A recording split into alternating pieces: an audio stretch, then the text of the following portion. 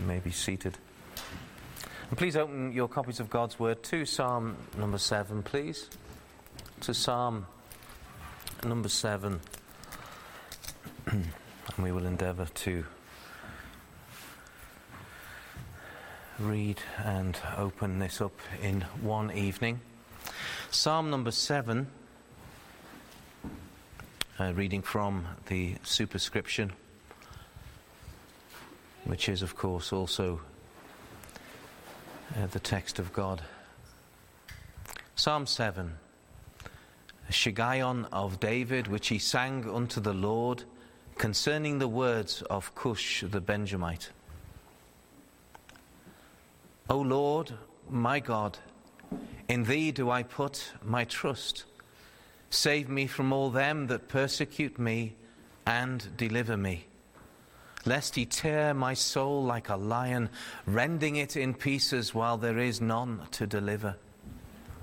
O Lord, my God, if I have done this, if there be iniquity in my hands, if I have rewarded evil unto him that was at peace with me, yea, I have delivered him that without cause is mine enemy. Let the enemy persecute my soul, and take it. Yea, let him tread down my life upon the earth, and lay mine honour in the dust. Selah. Arise, O Lord, in thine anger. Lift up thyself because of the rage of mine enemies, and awake for me to the judgment that thou hast commanded. So shall the congregation of the people compass thee about. For their sakes, therefore, return thou on high. The Lord shall judge the people. Judge me, O Lord, according to my righteousness, and according to mine integrity that is in me. O let the wickedness of the wicked come to an end, but establish the just. For the righteous God trieth the hearts and reins. My defence is of God, which saveth the upright in heart. God judgeth the righteous, and God is angry with the wicked every day. If he turn not, that is the wicked, he, that is God, will whet his sword. He hath bent his bow and hath made it ready. He hath also prepared for him the instruments of death. He ordaineth his arrows against the persecutors. Behold, he, that is the wicked, travaileth with iniquity, and hath conceived mischief, and brought forth falsehood. He made a pit and digged it, and is fallen into the ditch which he made. His mischief shall return upon his own head, and his violent dealing shall come down upon his own pate, that is his forehead. I will praise the Lord according to his righteousness, and I will sing praise to the name of the Lord Most High. Amen. Amen.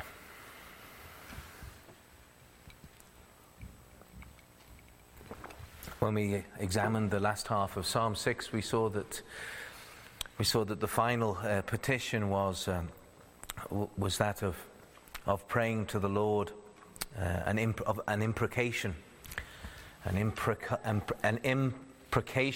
imprecatory petition, and that is pleading that the Lord would bring justice, that the Lord would bring a curse, the Lord would bring vengeance upon and on others.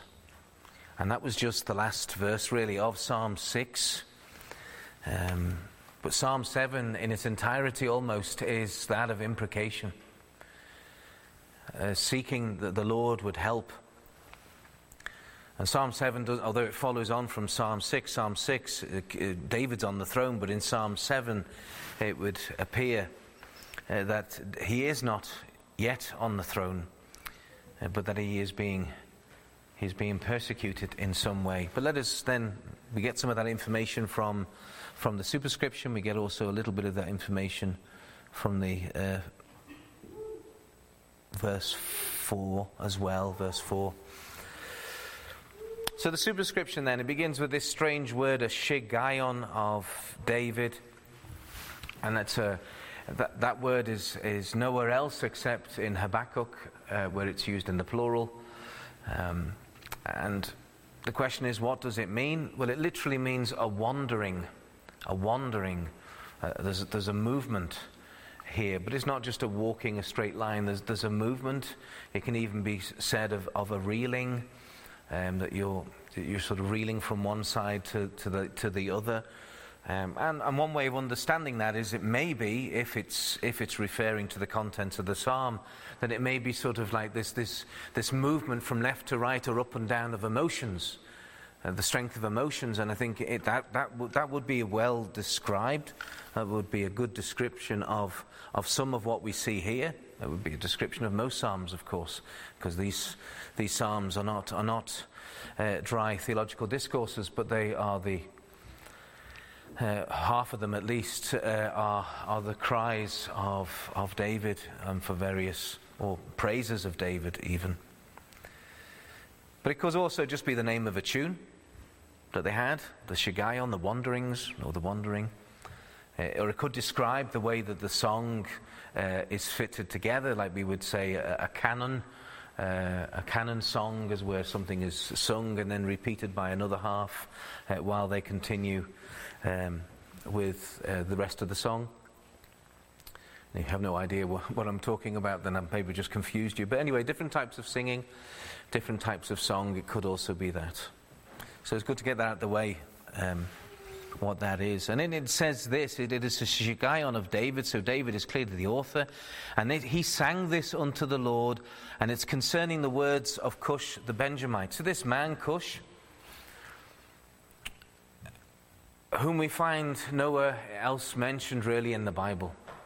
We know of the people of Cush, and that would refer to maybe Ethiopia maybe, and we saw that in the Table of Nations, and so as the name of that land, that we see elsewhere in the scriptures.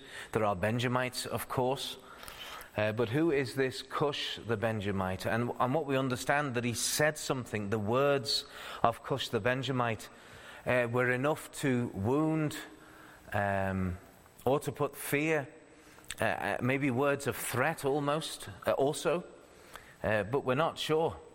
But clearly somebody who is maybe of the kindred of Saul himself being a Benjamite, David being of the house of Judah. And so it's possible, as again I've read what Calvin has said on this and what Kyle and Delitzsch have said on this. It is possible, therefore, that he was a Benjamite and that he was like Doeg, the talebearer who betrayed David to Saul.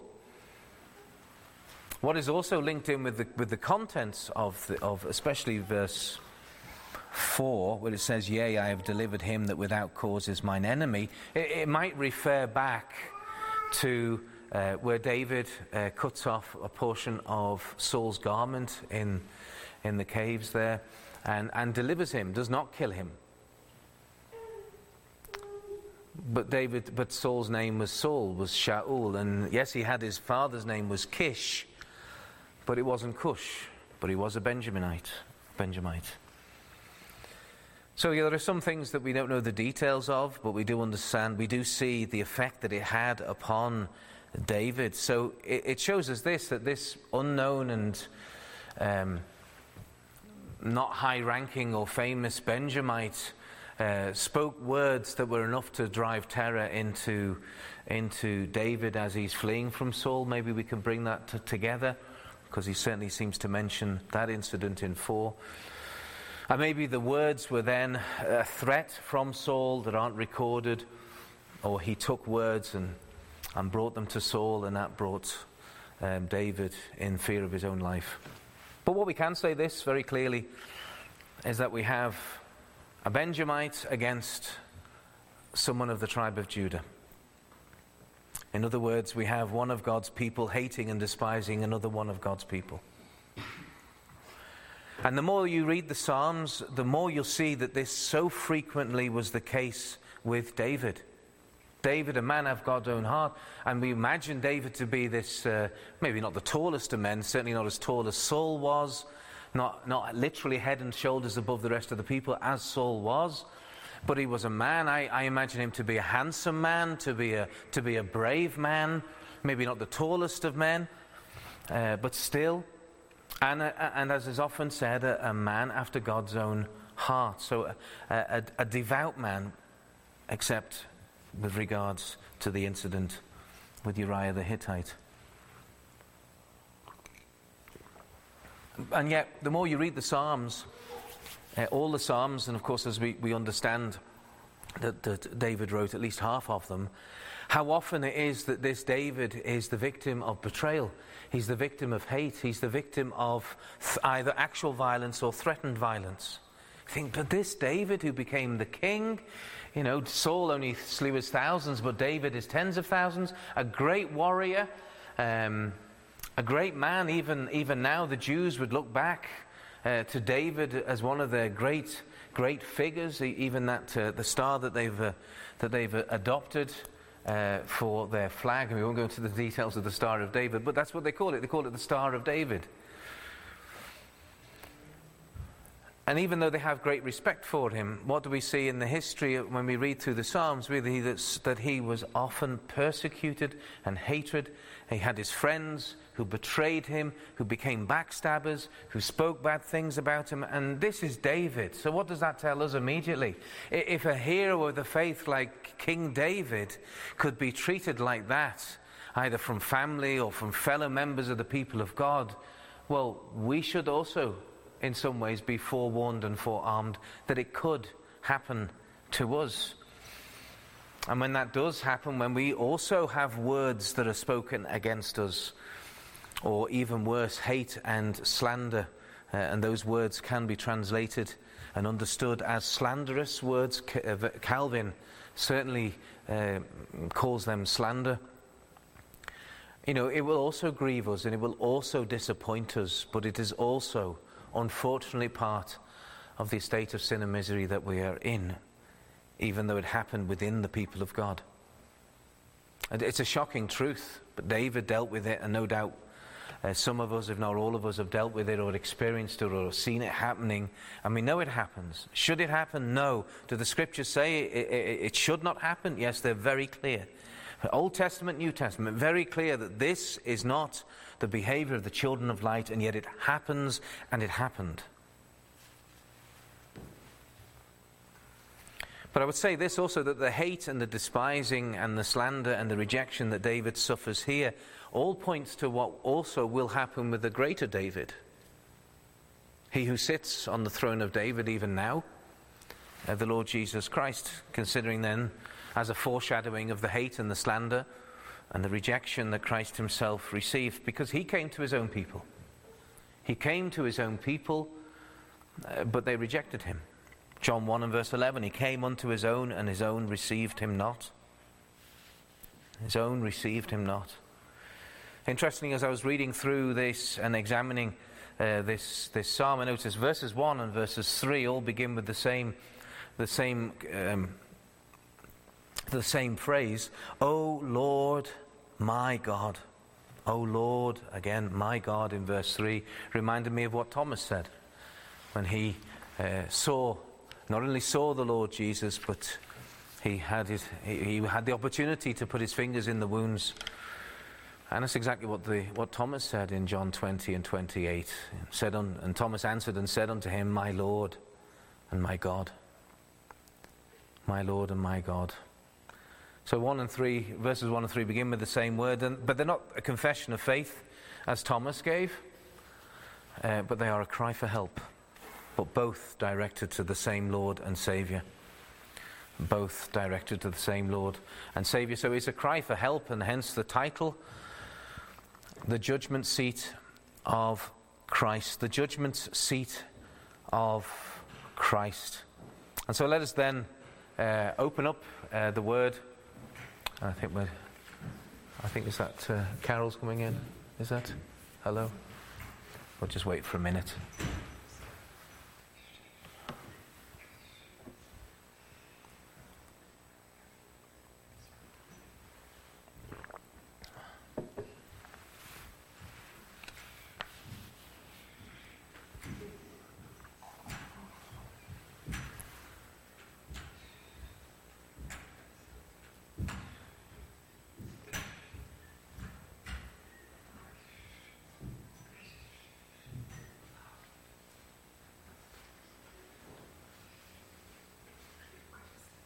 You're very welcome. So we're just opening up Psalm 7. We've had a bit of words of introduction. So David then, burdened by unjust slander, burdened by it, feeling the effects of the threats of whatever that was said, calls upon God to be his advocate, to be his judge, to be his defender. And what we see also, that he commits his innocence to the perfect and just protection of the Saviour. So he's coming to the judgment seat of Christ in prayer.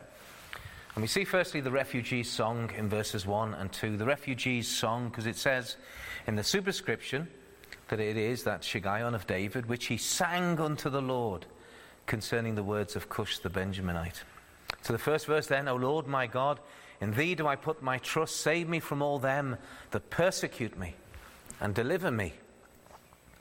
So there's a faith there. In verse 1 especially, there's a faith that he has, because he says, Lord my God, in thee do I put my trust. And that's a very good Old Testament Hebrew expression for what we would use a different expression in the New Testament, is I believe thee. I have faith in thee. And that's what he says. In thee do I put my trust. O Lord, my God, I believe thee. I put my trust in thee. I put my life in thee. And he says, save me from all them that persecute me and deliver me. So he says, I trust thee, and he trusts him for certain reasons. He trusts him to be his what? To be his deliverer from them that persecute him. To be his redeeming God. And that's really the core of belief in God. So we're not just believing in God because we like some religious tradition. We're not just believing in God because we like ritual or we like having the idea of a God. But we come to God because we need a Redeemer. We need to be redeemed. And this is what David is saying. He says, I trust in thee, I believe in thee, and I need thee to redeem me. In many ways we could look at those verses and say, well, this is as it were a sinner's prayer. I put my trust in thee, save me from all them that persecute me and deliver me. So we see the faith he has to begin his song as a refugee, and I use that word refugee because we know that David was a refugee. He was fleeing. He was seeking refuge from the hatred of Saul, of Saul's house, except for Jonathan, of course, and from the people that supported Saul. And yet he begins this song with faith, in a similar way that we can begin prayers with songs of praise before we get into the meat of our needs, which is the example that the Lord gave us with the Lord's Prayer. Our Father which art in heaven, hallowed be thy name. Thy kingdom come, thy will be done, in earth as it is in heaven. And then our own personal petition, give us this day our daily bread. And so it continues. So a good example there also of focusing ourselves upon God, upon God's goodness and upon God's help before we bring our own petitions before him, which he does immediately in verse 2. So he's praying for that deliverance, that he would deliver him. And then he says, lest he tear my soul like a lion, rending it in pieces while there is none to deliver. So there's, after faith, there's also an expression of the fear he has. He must be a well-founded fear for his own life. And he has this description of a lion. What would a lion do? He's expecting imminent attack, imminent death. Around every corner, suddenly a lion will spring upon him and tear him to pieces. And so that gives the idea of the imminence of it, how quickly it's going to happen, but also how fearful he is for his own demise. So these words that he heard, the words of Cush the Benjamite, were serious words. Maybe a serious message from the king. So the refugee's song begins with faith and then fear. And then he comes before the Lord in his prayer as he's bringing his petitions before the judgment seat of Christ. He then reveals to us his innocence. David's innocence in verses 3 to 5, because he comes before the Lord saying that there is this terrible fear, this terrible danger that could happen at any moment, and it will just mean the death of me. And he brings his innocence before God there in verse 3. O Lord my God, if I have done this. And what is that this? Well, that might be part of the false accusation. It could be the words of Cush that are saying to the king Saul, that David's been doing this and guilty of that, and that was enough excuse for Saul to get another army together, as happened so frequently in those years of refuge.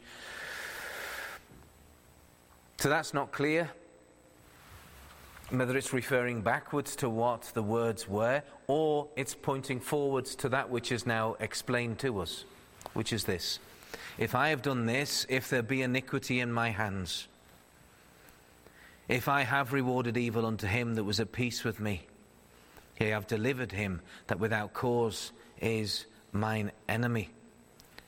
So you have the false accusation, and then he brings the true dealings. He says, well, I am not guilty of any of these things. My hands are clean.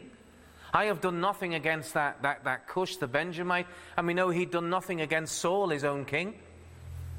In fact, he had been a blessing to Saul, keeping the borders clear of the Philistines and other enemies in the time of Saul's kingship.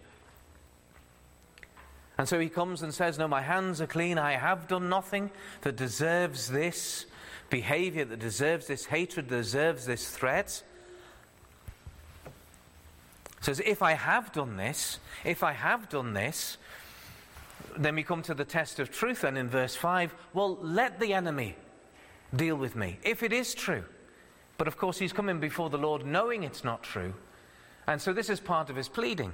Part of his pleading unto the Lord: let the enemy persecute my soul. Let him take it. Yea, let him tread down my life upon the earth and lay mine honor in the dust. So not just his physical life, but also his reputation.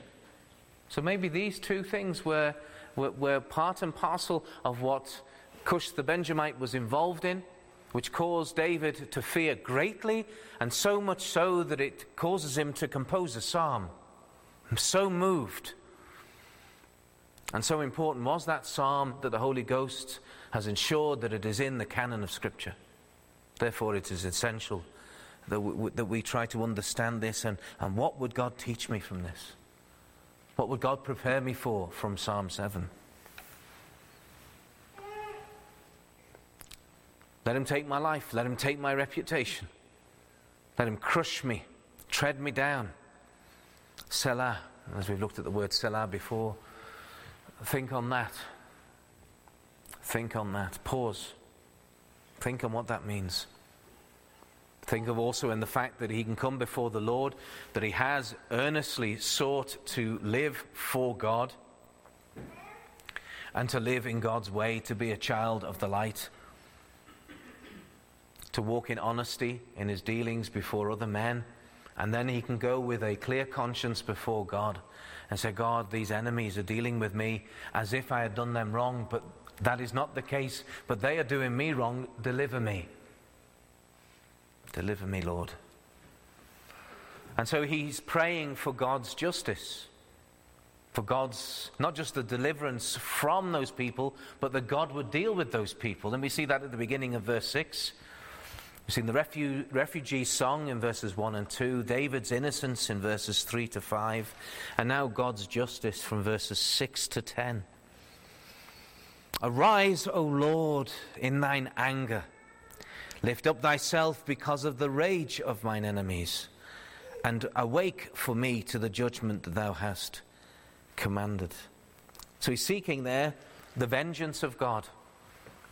And it's interesting how he then not only declares his own innocence of guilt before these people, therefore these people are, for no reason, for no valid reason, are attacking him, but then he says that these people are raging against him, because he now multiplies the people we see. He says, because of the rage of mine enemies. So it's more than just the words of Cush, but it's whatever effect and whatever context, historical truth that's all mixed in with. That he has many enemies and they're all raging against him. It says, they're raging against me. Lord, let me see thy righteous anger standing up on my behalf. And so God here, he's to be judge, jury, and executioner, to deal with this. And that's the safest place, as we looked at last time. Is asking Lord to deal with these things is not us taking vengeance. It's asking the Lord, to whom vengeance belongs, to do that, to do it in that way, that we would not be, for we would be guilty of sin. Even when the Lord has used nations in the past to punish other nations, those nations who did the punishing, we also know were also punished because they did it sinfully. The Lord allowed these things to happen for his greater end.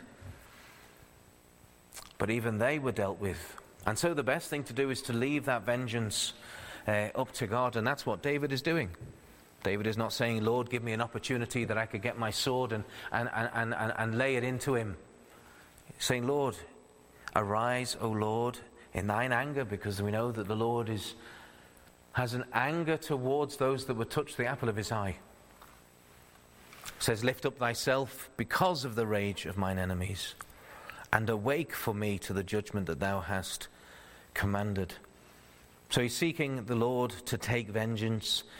He's seeking also God's justice for God's own glory in verse 7. So he's bringing it to the Lord in this way as well. He says, so shall the congregation of the Lord compass thee about. For their sakes, therefore, return thou on high. So the idea is that he's missing the Lord's presence in dealing with this problem. And as it were, the Lord would raise himself up, that he could see the Lord at work, that the people could see the Lord at work. So this is a poetical language to help us understand the Lord rising up as like a king or a body of guards rising up, maybe in the sense of rising up from the slumber, rising up from their beds and putting on their armor and going out and doing what they need to do. That can also be the idea of those words to hear that we have raised. But what he's saying is Lord, that when thou doest those things, thy people will be gathered around. They will be worshipping. They will be grateful for what he is doing.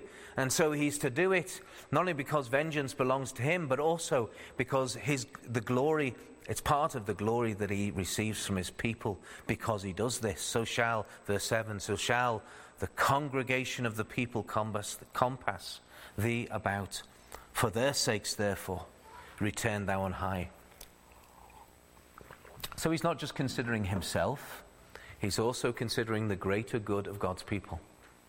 This is not good that this is happening.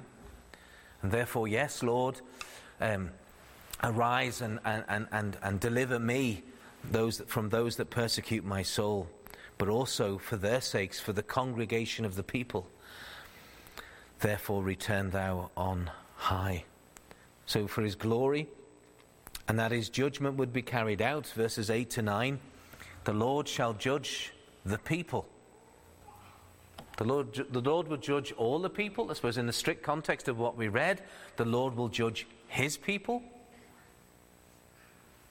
So those there in the Old Testament church, all of them, they will be judged themselves, all of them. And then he says, judge me, O Lord.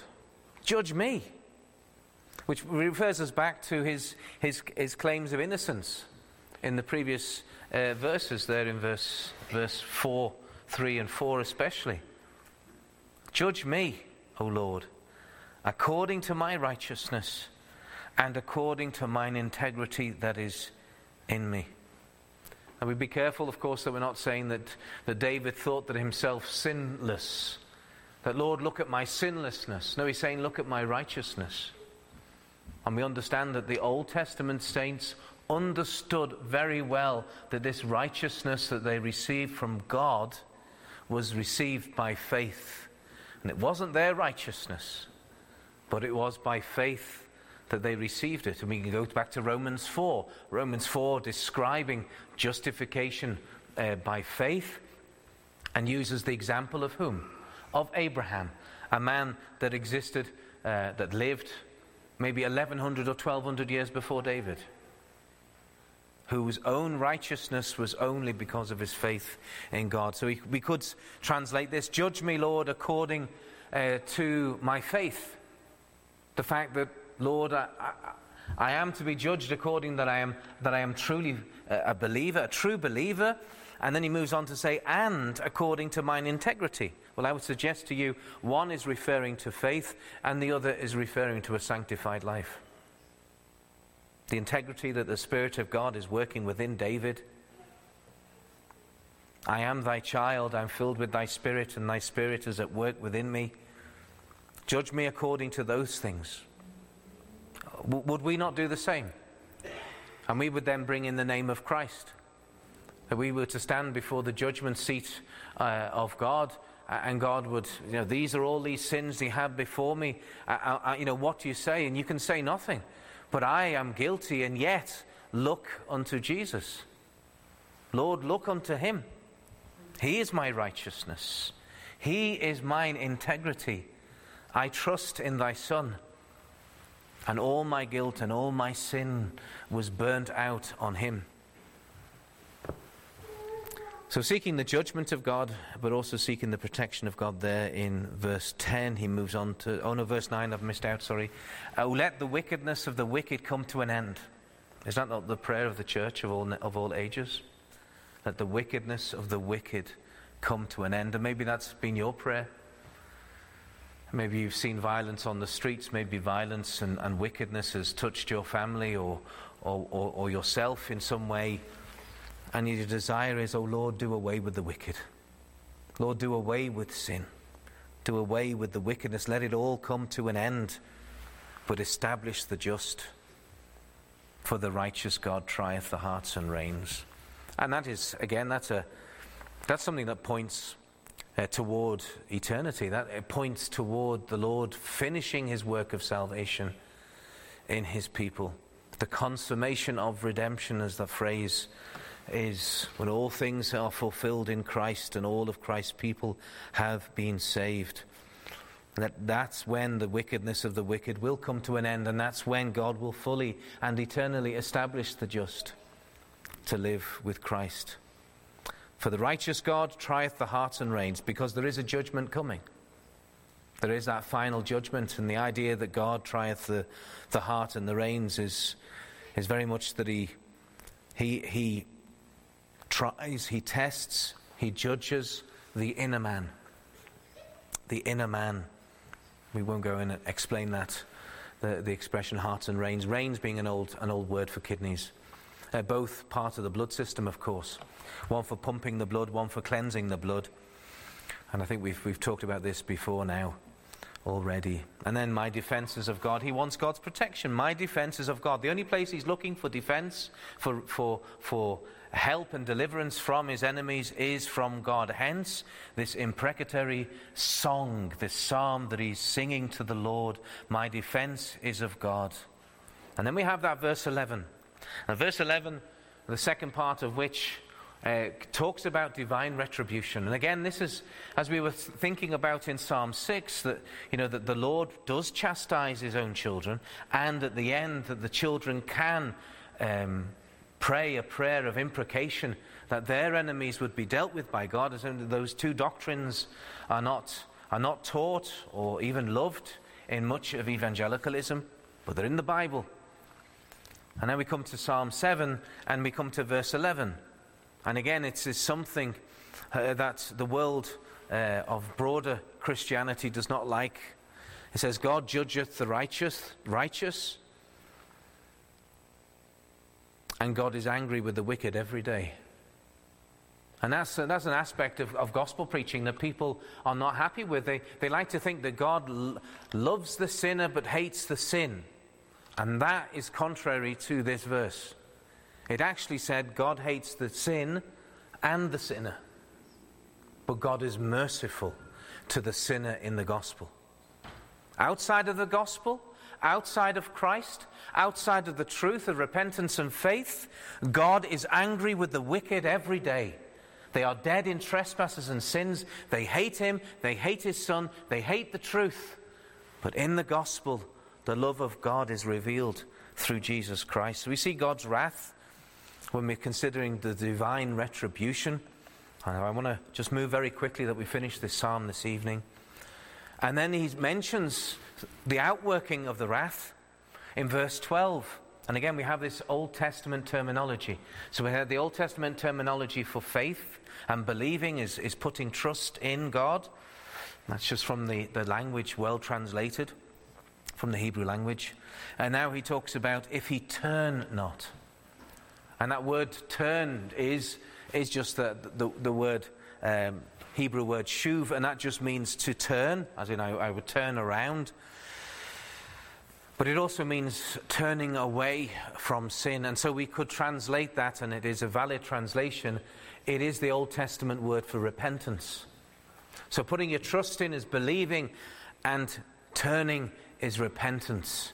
If he does not repent, then he says, well, God's wrath is upon him, and death to the unrepentant. This is clear, and in some ways difficult doctrine, but true. If the sinner turns not, it says God will whet, that is, sharpen his sword. He'll whet his sword.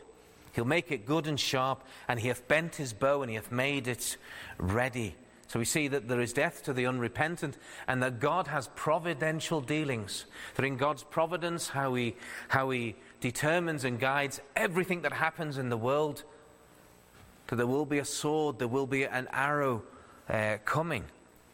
Because he says in verse 13, continuing that idea, he hath also prepared for him, the unrepentant, the instruments of death. He ordaineth his arrows against the persecutors. Now notice the word, the persecutors there, those that hate Christ, that hate Christ's people, and even within the people of God where there is hate and division, because that's the strict context of what we're looking at. A Benjamite against a man of Judah. Bringing us to then verse 14, the personal recompense that is to be given. The personal recompense that is to be given. He says, behold, he travaileth, he works with iniquity, he hath conceived mischief, he hath brought forth falsehood. And these are very much like James's description of sin. He talks about sin when it has been conceived and it is brought forth, and it brings forth what? Death. It's conceived and it gives birth to death in the language of James. And I'm not doing James any justice at all. James 1 and verse 15. He says, but every man is tempted when he is drawn away of his own lust and enticed. Then when lust hath conceived, it bringeth forth sin, and sin, when it is finished, bringeth forth death. It's the same language, it's the same doctrine. So these are unrepentant. They hate the people of God. They're filled with sin and mischief. Bring forth lies, falsehood, full of iniquity, that is lawlessness. And he says he made a pit, he digged it. And we understand from the context that was for David. He's digging a pit, and it's saying, and is fallen into the ditch which he had made. He's fallen into it.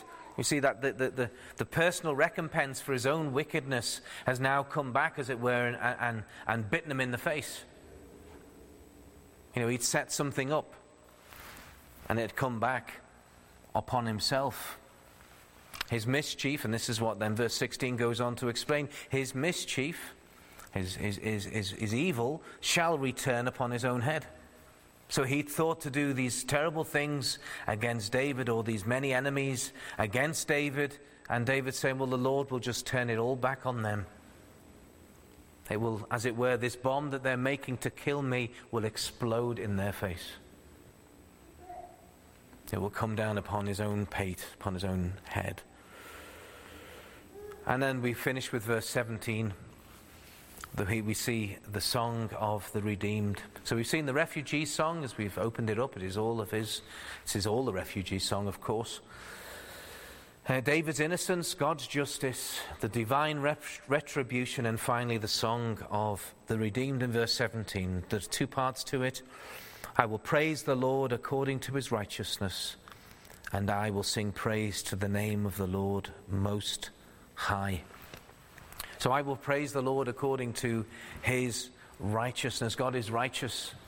God is righteous in judgment, because God will judge the righteous. He will also judge the wicked. He's angry with the wicked every day, because it's a righteous anger. It is a holy anger. And he's righteous not only in that judgment, because the judgment is righteous, but he's righteous in covenant keeping. in keeping all of his promises, in saying, call upon me in the day of need, and I will answer thee. And this is what David is doing. Save me from all them that persecute me and deliver me. And here is he finishes off this prayer, this song, with declaring that truth, that I will praise the Lord according to his righteousness. He's right. He's right, he's good, he's pure and holy in all that he does and all that he says. His promises of deliverance will be done. And so he has great hope that these prayers will be answered. We do not see the prayers actually answered in this psalm. In other psalms we do. In some psalms it's left very open-ended, but this one he has that joy and praises the Lord for his righteousness, but also his description of God, that God is the Lord Most High. Meaning what? Well, he is the most exalted one. He's calling upon the God, the one God who is in heaven, is therefore most high. But God is therefore above all the problems and above all of David's enemies, looking down upon the enemies, over them, and able and most able and easily able to deal with them. And so having cast all your cares upon the Lord, as our brother preached on the Lord's Day morning, having brought the pain and the anguish and the disappointment and the fears that you have before the Lord, you can finish your prayer. I will praise thy name, for thou art righteous. Thou art trustworthy. Thou art righteous in all that thou doest. So how the Lord will then deal with all of these problems and these people that he's cast about before the Lord, as he's come before the throne of grace. He's trusting, Lord, to deal with it in the Lord's way, because thou art righteous, and I will sing praise to the name of the Lord, because he's gone to the highest authority. He hasn't started with the arm of flesh. He hasn't started with carnal advisors. He's gone straight to the God Most High for it to be dealt with. And it's caused this fearful David to praise and sing the Lord's glory even at the end of the psalm. Let us remember to do these things and to praise the Lord, for he will help us. He will help us, beloved of the Lord Jesus Christ. He will help us, and we can trust him to do so. Amen.